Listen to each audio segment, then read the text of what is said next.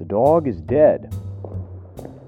You scurry away from the door and pull your ear off the thick frosted window, the one with your name stenciled on the outside. The privacy helps any clients you have feel more at ease, but it's much harder to eavesdrop into the hallway. Your assistant comes back into the office, and you try not to act like you were listening to the muffled conversation outside. You are a private investigator, after all, and so you can't help but investigate. The man whom your assistant excused herself to speak to is now gone, down with the help of the kindly old elevator operator with the lisp. The man is out into the city streets, but an air of menace remains, wafting through the room. The girl grabs her coat from the hook, and you feel her eyes on you as you pretend to thumb through some documents. You look up and ask her what that was all about. She does not look well, and says she has to go, if that's okay, but then leaves in a rush without an answer from you. The paper you've yet to write on stares up from the desk, but this event is much more interesting. You've had this assistant for a while now.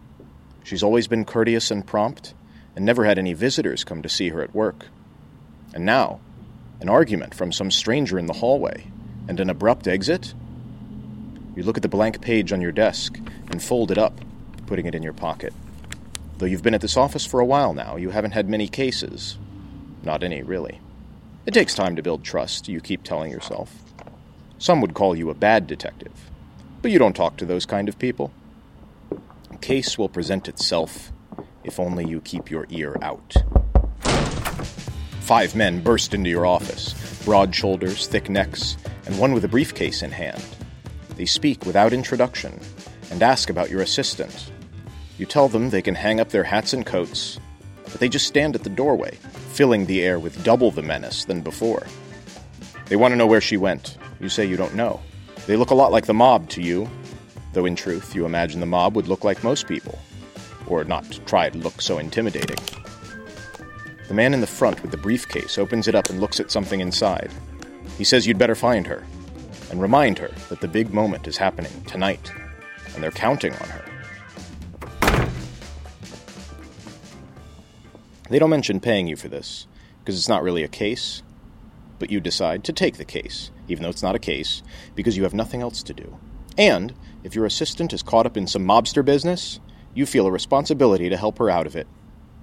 You touch the paper in your pocket, but that can wait. You crack open your office door to see the burly men squish into the elevator with the kindly old operator with a lisp. And when the elevator gate closes,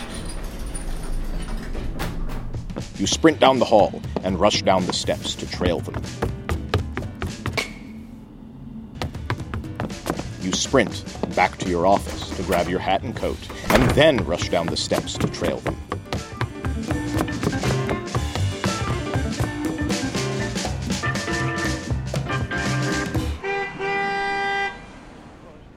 You follow the men through the downtown streets. You hear one of them mention the name Wally the Walrus, and how he'll definitely be needing your assistant.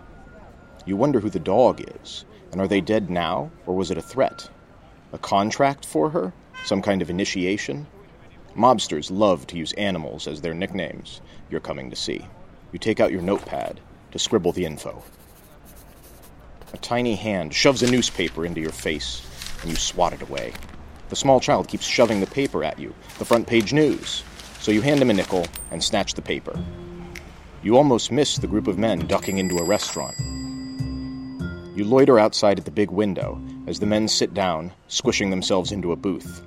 They open the briefcase and look through some documents. A door opens in the adjacent alley, and a teenager with an apron starts to smoke. Gives you an idea.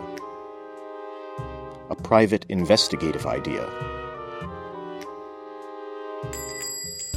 You enter the restaurant from the back, now donning the boy's apron and paper hat, the perfect disguise. You walk up to the men and ask if you can take their order, but they say that someone already took their order, and have you spoken with your assistant about tonight? You feign ignorance, but have enough time to see a phrase on one of the papers, a mention of a zebra suitcase. You go to jot it down, but realize you left your notepad in your coat with the boy in the alley, and go back to get it from him. He wants to keep the hat, and you begrudgingly let him. A zebra suitcase. That must be where they've hidden a weapon, or what they're going to transfer some contraband in. You can't believe your assistant has been caught up in all this mess, and you hope she's not going to kill someone. Or worse. You leave the men at the diner, for fear of wasting time, because really the best place you can think of to find someone with a suitcase is at the train station.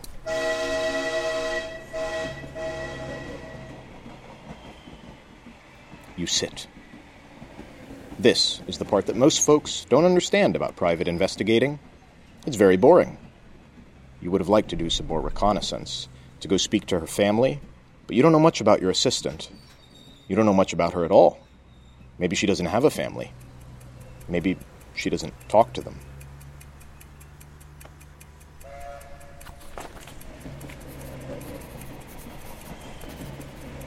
A train ticket taker attendant yells at you and says he knows that you didn't buy a ticket and are just sitting here doing nothing.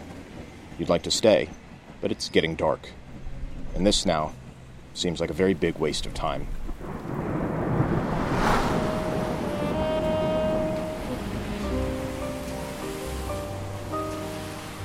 You walk through the streets, think about going back to the office, but it just makes you sad. Your stupid name on the door. You feel the paper in your pocket.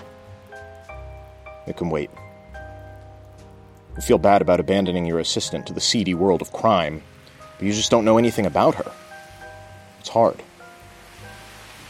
You stop in front of a theater and rustle up some change from your pocket. The film they are showing is a new one, a Sidney August flick, The Dashing Young Rogue, where he plays a captain of a band of ghost pirates, terrorizing the high seas. The story's pretty stupid, but the visuals are really quite good. Everybody loves his films, his signature catchphrases and whistle. The popcorn here is too salty, but you don't have enough nickels for a soda because of that stupid newspaper. You wish you had some friends in the city.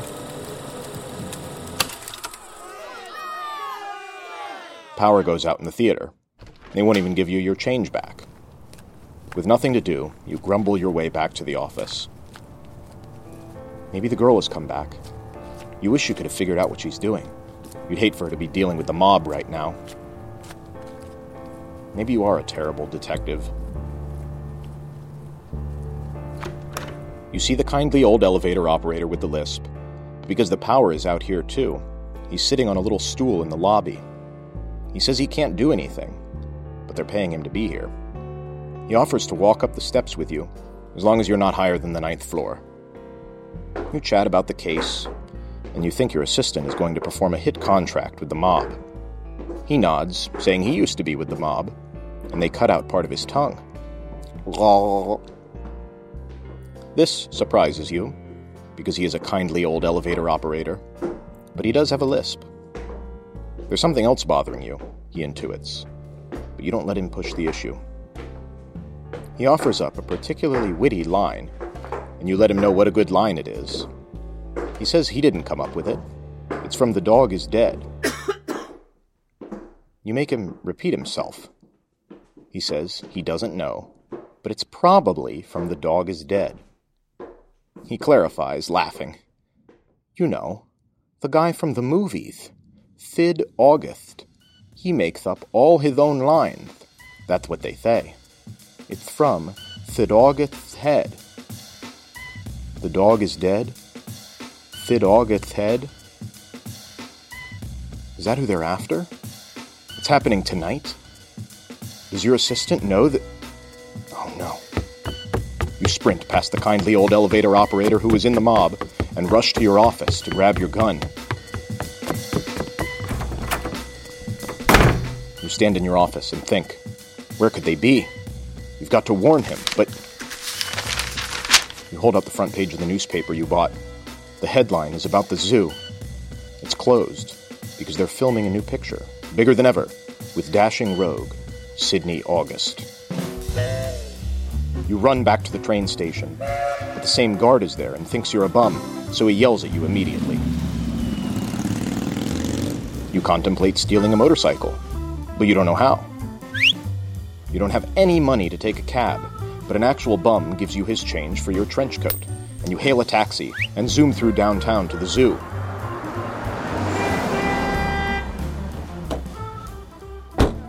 It looks like a military operation, but it's a film crew in full swing. You join the fray, wandering through, seeing a man in a gorilla suit holding his gorilla head in his gorilla hands. Beyond him, you spot your assistant, facing away, over by some boxes, alone. You rush over to her, gun at the ready. You tell her to stop, that you know the mob is after her, but you're going to get her out of here. She turns, and in her hands is the chopped-off head of Sidney August. You grow faint, ready to vomit, and have to lean up against a large case with an open lid. You look inside to see a zebra costume. She laughs and asks what you're doing here without a coat and a hat. She was going to tell you, but didn't want to hurt your feelings. She got a new job for the movie in the prop department. It was a big zoo escape scene and a tiger attack. Well, not a real one. As she holds up the dripping fake head. She thought she'd leave today so that you could finish what you were writing. She knows you all haven't talked. You feign ignorance again, asking what she could possibly mean. You turn to see Sidney August, over by a man in a walrus costume, getting ready for the big scene. Sidney waves and starts to walk over to you. You haven't spoken to your younger brother in years. You go up to him, hands in your pockets. He's a dashing rogue. You stammer that you saw he was in town. He smiles, disbelieving. He asks how August Investigators is going. Got the name on the door, you say, trying to laugh. You mention you wrote him a card. Were writing him a card. Had a piece of paper. But you can't delay it any longer. You tell him happy belated birthday and that you're proud. You see all his films. He hugs you and says you should get dinner while he's in town. And you say you know a great restaurant. A little bit because you want your hat back. But mostly because you want your brother back. He agrees and heads on toward the film set. The joy in the air is replaced with menace as the producer shouts to the crew about wasting time, and your ex-assistant tells you she thinks that guy works for the mob. You tell her not to be so quick to judge. You'll know when you see one.